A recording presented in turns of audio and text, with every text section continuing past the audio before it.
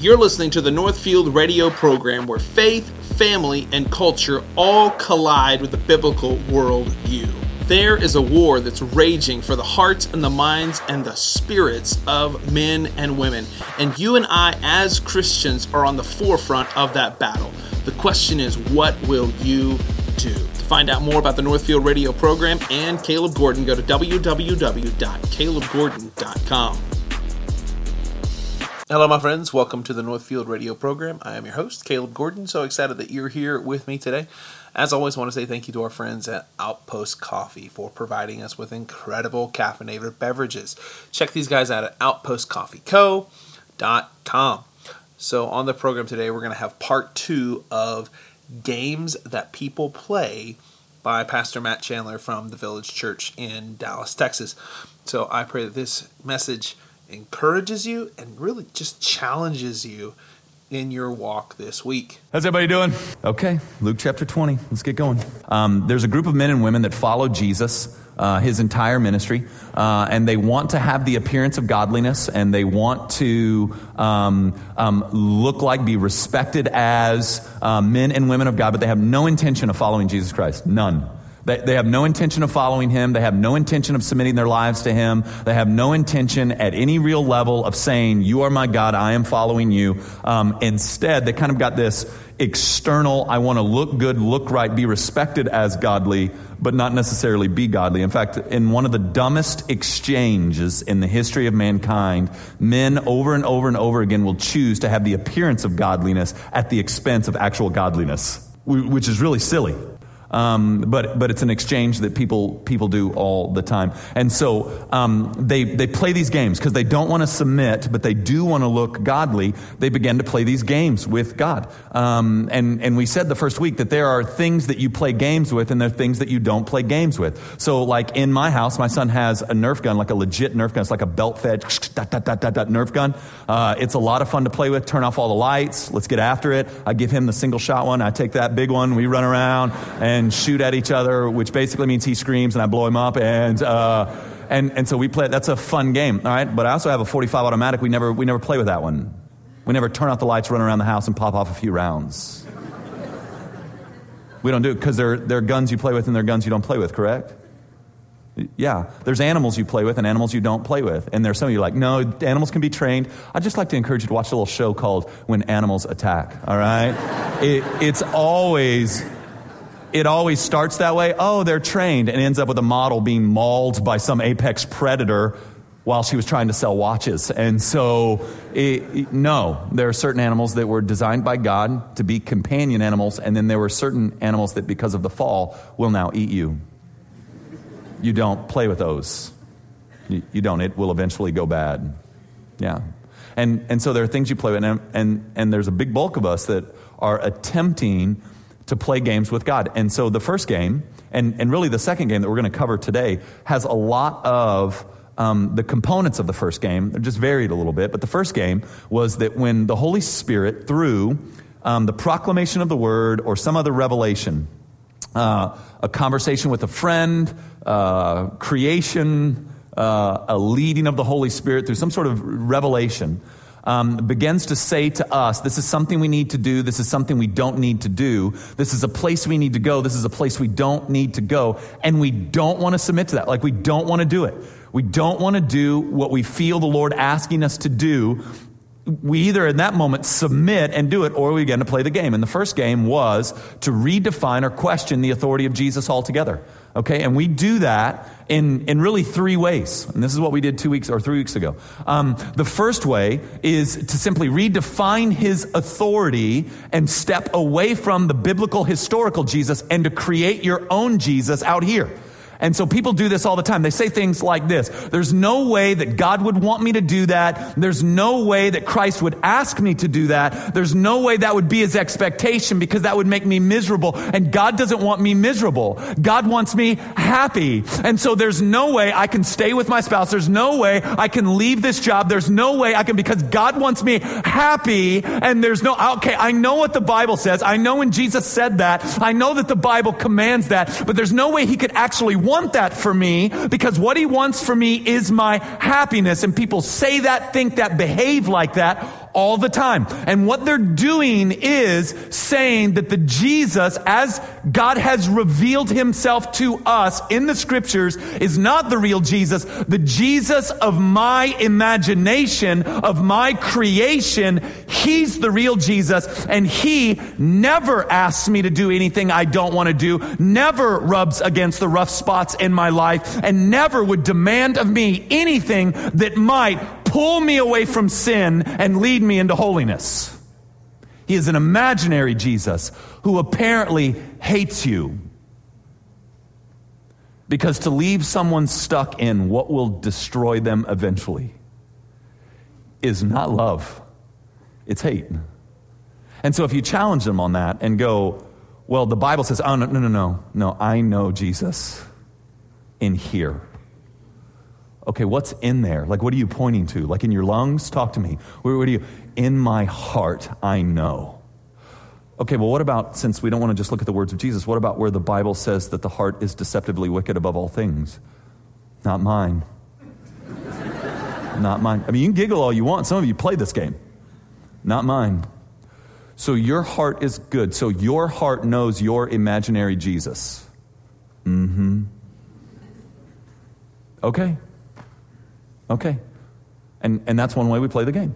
Right? We just created a whole nother Jesus. The authority of the one in the text, forget him. All right? Because we know the Bible's been tampered with, and people messed with it, and they pulled stuff out of it, and they added stuff to it. Everybody knows that. I mean, just watch the Discovery Channel, watch the National Geographic. That was culturally formed by men 2,000 years ago. How could we possibly trust it? So then this becomes a scriptural issue, all right? Despite the fact that there's an unreal amount of textual evidence that says that the Bible wasn't tampered with. We cover this often. I want to always cover it.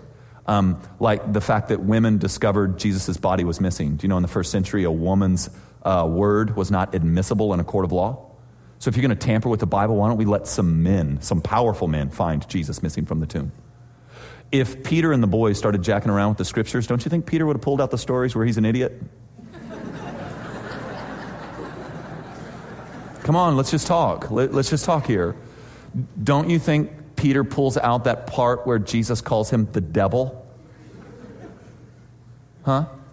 I mean, how hard is it to preach to the first century church with that story in the text? Huh?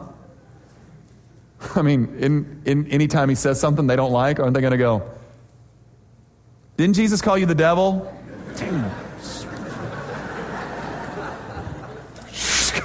Just take that story out, all right? Not only that, but you have an unbelievable amount of eyewitnesses' accounts, even up to 100 years after the crucifixion and resurrection of Jesus Christ, where in multiple locations you have people referencing the sons of fathers who witnessed it with their own eyes. So even 100 years later, they're going, talk to Marcus, such and such his son. All right, so there's all this textual evidence but that never really makes it on the special. I don't know why. Yeah. So that's the first way. All right. The second way, and this is kind of an interesting way too. We just redefine the word grace.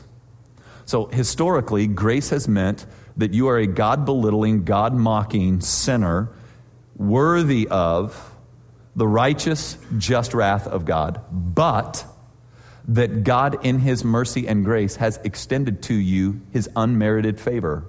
Unmerited as it means you didn't earn it. He just gives it to you, okay? That's what grace has meant. In fact, if you look the word grace up in a dictionary, it will say unmerited favor. That's what it means. Okay? What we've tried to do, because we don't want to submit to the authority of Christ in certain areas of our lives, is we'll just simply redefine grace to mean that God puts up with whatever we do and he just deals with it. And that if we're ever called on the carpet on something, wherever somebody ever sits us down and go, what you're doing is sin, what you're doing, God says don't do, we begin to throw out the what about his grace card. Well, what you've done is you've made hot mean cold and cold mean hot, and that works really well in slang. Oh, that's cool. It's cool? No, that's hot. What? What? No? All right. You've taken the game people play with slang words and you've tried to make grace a word like that, and it's not going to work. All right. And then the third, and apparently the one that strummed the heartstrings the most around here, was that we barter. All right. And so that means God comes and says, take a step to the left. And we go, there's no way I'm taking that step to the left. So let me do this instead. Instead of taking the step to the left, let me run as hard as I can to the right. So instead of dealing with this one thing, because it's not really that big of a deal, let me get involved in this. Let me start teaching here. Let me read my Bible more. Let me pray more. Let me do more over here. Let me do so I don't have to be obedient to this. And so what we end up doing is we begin to run in all these things that look like righteous acts, but in the end, they're acts of disobedience because what God was asking was simply this, but you didn't want to do it. And so you end up frantically involved in religion with no real relationship with Jesus Christ. And that's exhausting. And I continue to say religion is one of the dumbest hobbies in the history of mankind. It's just a bad hobby. Now, a relationship with Christ is vibrant, beautiful, and real. All right? Religion, it's a tired way of trying to earn the favor of God. Yeah. And so those are kind of the three ways we try to redefine the authority of Jesus Christ. Okay? Now, the second game has some elements of the first game, but it is a little bit different. And I've been wrestling with what to call it. I think I guess since I've already preached this twice, I'm going to land on, it's just kind of the change the subject game. Okay? So through revelation, whether that's the proclamation of the word, teaching, reading of the scriptures ourselves, some sort of revelation, God begins to lean on our hearts, go this way, don't go this way, do this, don't do that, submit to me here, go here, and we don't want to submit, we begin to play the change the subject game. Let me show you what it looks like. Okay? Let's pick it up in verse 19 of chapter 20. And the scribes and the chief priests sought to lay hands on him at that very hour. That's not a nice lay hands on him and pray. That's they want to physically harm him. Okay? For, I don't know why I've always loved this line, for they perceived that he told this parable against them. 2 years we've been in Luke, and they're just now picking up that the parables are about them. We're in chapter 20. There's 3 chapters left. He's told like 14 parables. They're just now going, hey, wait a minute. I think he's talking about us. Congratulations, all right? But they feared the people. Look at verse 20. So they watched him and sent spies who pretended to be sincere that they might catch him in something he said so as to deliver him up to the authority and jurisdiction of the governor. So they asked him, Teacher, we know that you speak and teach rightly and show no partiality, but truly teach the ways of God. Is it lawful for us to give tribute to Caesar or not? But he perceived their craftiness and said to them, Show me a denarius. Whose inscription does it have on it? They said, Caesar's. So he said to them, Then render to Caesar the things that are Caesar's, and to God the things that are God's. And they were not able in the presence of the people to catch him in what he said, but marveling at his answers, they became silent. Now, this is a tricky text, okay? Christ has said to them, all right, that they are religious, but do not recognize him for who he is, and that they need to repent. All right. He has said this over and over and over and over again to them. They have refused to do that. And so they've come up with this question. What are you going to do about Caesar? What are we supposed to do about Caesar? Now, here's the question, and here's why it gets tricky. Rome, at this point in history, rules the world. All right. From India to England, they rule it, and they've supported the army that it takes to rule that last massive landmass with taxes. And so there are some historical writings that show and teach us that there's a very strong possibility that the average Jewish household was being taxed between 70 and 80% of their annual income. Okay? So, which is almost ensures that everybody's living in poverty except for the highest level of wealth. Right? So their question is about justice. Their question is about injustice. Their question to Jesus is, what are you going to do? What are we to do about injustice? Now, here's where this is tricky. God has commanded their hearts as individuals to submit to him as God, to confess their sins, repent, all right, and follow him. Their response was, but what about injustice? What are we to do about Caesar? What are we to do about Rome? The reason this is tricky is that God is about justice and is about the destruction of injustice. In fact, if you remember back up when we said, here's the gospel at 30,000 feet, we said creation, fall, reconciliation, and then consummation, that we are not beneficiaries of the gospel alone, but we are agents of the gospel, and that God, when all is said and done, is going to reestablish shalom, new heaven, new earth, no more death, no more disease, no more really the reconstruction of all that he designed the universe to be.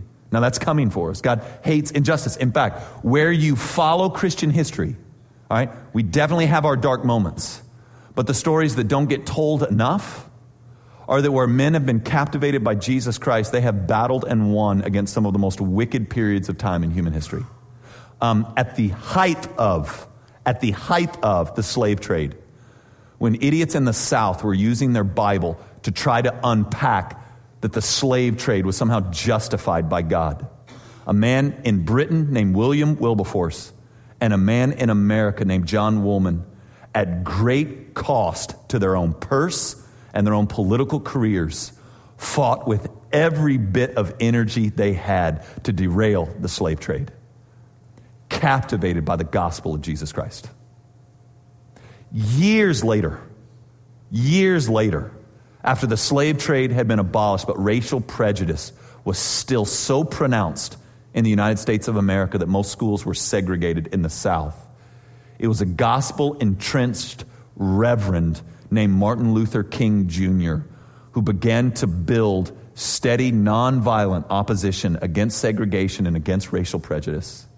We could keep going on this. In South Africa, the Bishop Desmond Tutu, he wasn't the bishop back then, but Desmond Tutu fought. You can go on and on and on and on like this. God is the God of justice. So it gets complicated. Because what they've done is God has said, submit to me, follow me, repent of your sins. And they've said, let's fight for justice. They've changed the subject. Now, here's the problem with having the right mission and the wrong heart. Let me give you some examples that hopefully will pull this together for you. My heart's kind of grieved as I've asked this question this weekend. How many of you have been a part of a church where a pastor, a deacon, an elder, a church leader had a fall of some kind, either because of sexual sin or embezzlement or that he just lost his mind? Maybe, I don't know. How many of you have been a part of a church where something like that's happened? Golly. Okay, let me explain to you what's happened there. Let me explain to you what's happened. Right mission, heart that wouldn't submit to him. All right?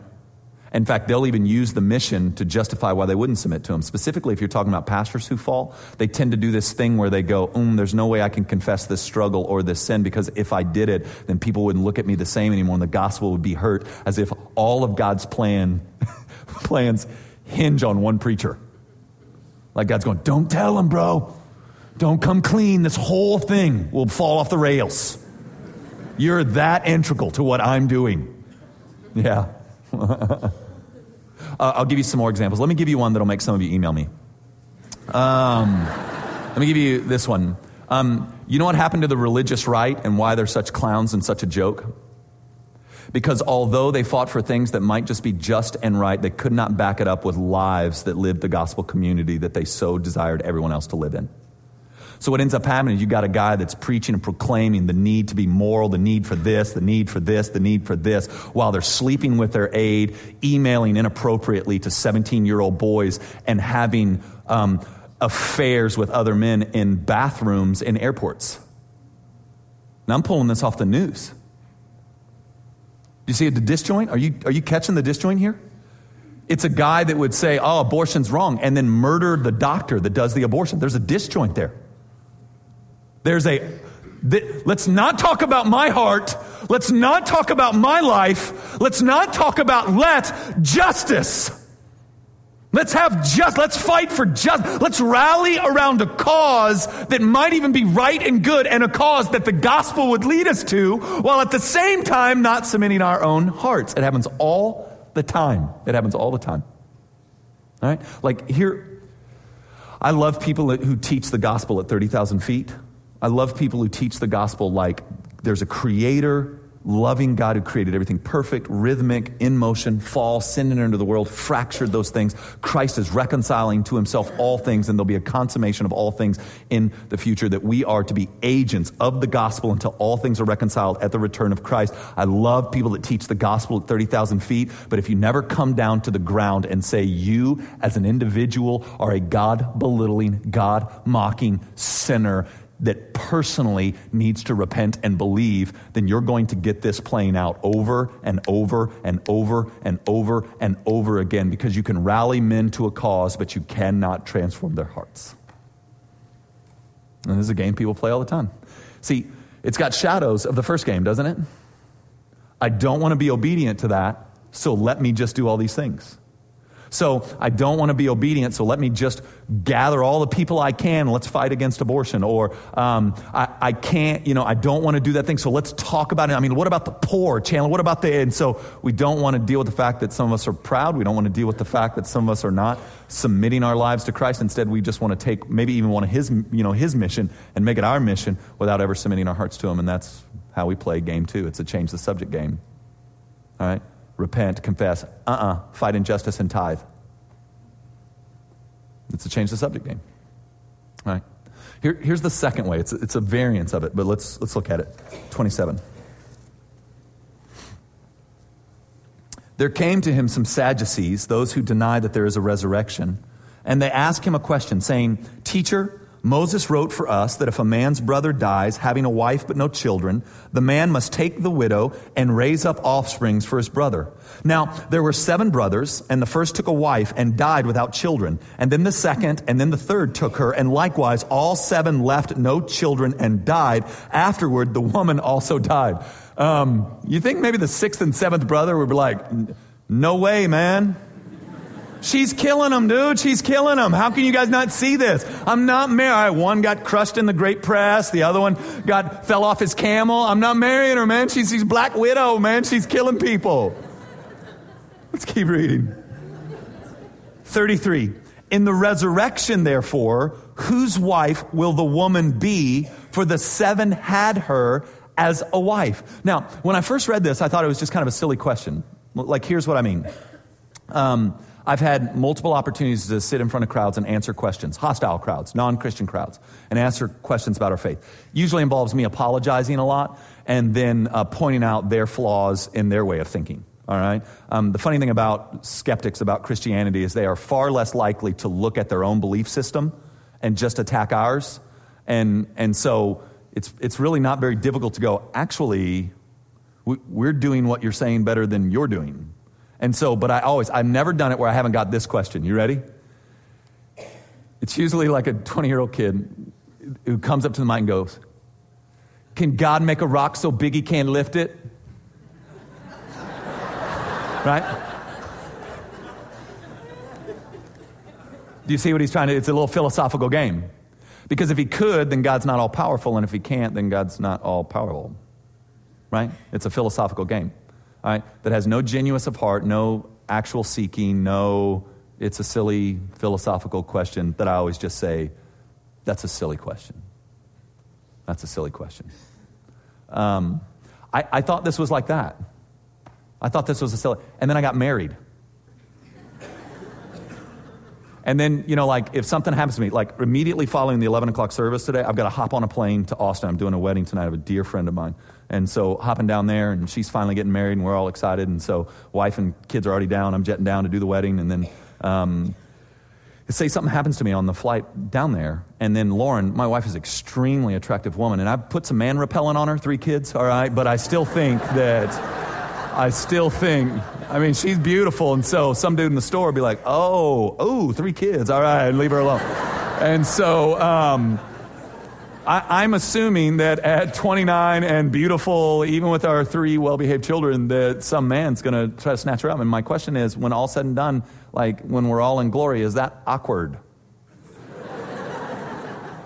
Hey, Lauren. Who's that? Is it awkward? How is it? And then they're just going, what if that happens 7 times? If it's awkward with 2, how awkward is, who's that? And they're all my brothers. All right. How awkward is this moment? So I think it's a legitimate question about a issue that's very personal to the Sadducees. It's an area of doctrine. It's an area of theology. It's something that Jesus has clearly taught on that they don't like. And so they've got this little area and they're saying, answer me this question. All right? It's I will not submit to you as God unless you answer this the way I want you to answer it. And that's the change the subject game. Because what will end up happening is God will confront us and confront our hearts about our own lives and our own hearts and where we stand. And instead of dealing with that, we'll pull up an issue that's important to us and go, I cannot submit to you because of this over here, this over here, this over here. And God's going, oh, no, I'm talking to your heart right now. I'm not talking about a secondary issue. And so people all the time will feel the call from God to submit to him. And instead, they'll pick an issue, whether that's role of women and men, whether that's homosexuality, they'll pick an issue that's usually close to them because of family and friends, and they'll say, I can't submit to you over there because I know that this is where you land over here, and eventually you're going to take me and want to work on me about this, and I'm not giving that up. And so we decide not to follow them at all because we've got this thing that we don't want to let go of. Happens all the time. It's a game we play. All right? And so what we do is, because we want to have the appearance of godliness, we'll stay close to church, we'll stay close to, but in the end, we have no intention of beginning to give our hearts to him because we know he's going to want to talk about this. And it's the second game we play. Now, Jesus' response or his answer to this question about resurrection is very interesting. He basically just said, well, let's just read it. We've got our Bibles open. 34. And Jesus said to them, the sons of this age marry and are given in marriage, but those who are considered worthy to attain the age and to the resurrection from the dead, they neither marry nor are given in marriage. For they cannot die anymore because they are equal to angels and are sons of God, being sons of the resurrection. Now, if that's confusing to you, there's a great book called Momentary Marriage written by John Piper that might be able to shed some light on that. Don't squeeze your husband's hand right now and go, no, baby, no, I want to be married to you in heaven. Or some of you are like, yes, freedom. All right, but let's keep reading. All right. But the dead are raised, even Moses showed in the passage about the bush where he calls the Lord, listen, the Lord of, present tense, the Lord God of Abraham and the God of Isaac and the God of Jacob. See, all three of those were men who had died, but Moses was speaking of them in the present tense. All right. All right. Now, he is not God of the dead, but he's God of the living, for all live to him. Then some of the scribes answered, Teacher, you have spoken well, for they no longer dared to ask him any questions. But I want you to see how he confronts them back with a question. Look at this, 41. But he said to them, how can they say that Christ is David's son? For David himself says in the book of Psalms, the Lord said to my Lord, sit at my right hand until I make your enemies your footstool. David thus calls him Lord, so how can he be his son? Let me make this very, very easy for you. Jesus is saying, since you want to talk about a topic, let me remind you of this. David called me Lord. I have always been, I will always be. You could even go to that last 2-3 chapters of Job where God says, where were you when I built the mountains? Where were you when I hemmed out the riverbeds? Where were you when he's saying here, I'm God. How in the world, in your limited, culturally informed brain, are you going to grasp how I designed the universe to work? And I'll continue to say, for all the accusations made against us as arrogant and ignorant, it's humorous to me, all right, that we are, all right, our culture at large has become so arrogant as to believe that we are right now, our culture alone, at the pinnacle of human progression, and what we think is right and good and acceptable should be the norm for all, despite the fact that the rest of the world does not line up there. Like, take 9/11. 9/11 was a horrific reminder that religion matters. And that religion shapes and moves the hearts of men all over the world. All right? Where everyone on our news stations and everyone on our television channels is trying to tell us that religion is on its way out as a dead, outmoded, soon-to-be dead, dying idea. The rest of the globe says that's nonsense, including parts of the Western world where religion is on a crazy upswing, specifically in Europe. God designed the universe to work a certain way. All the commands of God are lining us up with how he designed the universe to work. He's not even, like when Paul is pressed on even the role of men and the role of women, Paul doesn't pull an argument from culture. He pulls an argument from creation. God has created it like this. Whatever that thing is for you that you don't like what the scriptures teach on, God's not trying to take from you. And listen, I'll say this. I'm not pretending that being obedient to Christ is always the easiest thing in the world. Please don't hear me saying that. Now, I will give you this. For some people today, some of your brothers and sisters in Christ, to be obedient is a life and death decision for them. To be obedient to Christ could involve them being killed, their families being killed, that's happening, okay? But you live in Dallas. Man, you don't even live in Dallas. You live in the suburbs of Dallas. I mean, what can happen to you here? You can accidentally get a second golden retriever. I mean, what? I'm kidding. There's horrible things that can happen in the suburbs. In fact, it might be more dangerous spiritually because of the slow descent to hell that it is. What I'm saying is that obedience to Christ for us here is rarely this weight that falls on our heart where it could cost us everything, or it feels like it could rip out our personhood.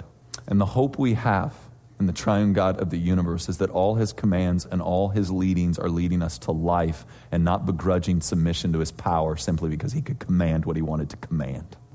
Our response is one where we confess that we've done it to the Lord and we ask for forgiveness and we repent. We stop. We do that thing, whatever that thing is he's asking us to do. This program has been brought to you by DSR, a technology company that has been investing in Bartlesville families for over 35 years. DSR, we deliver technology.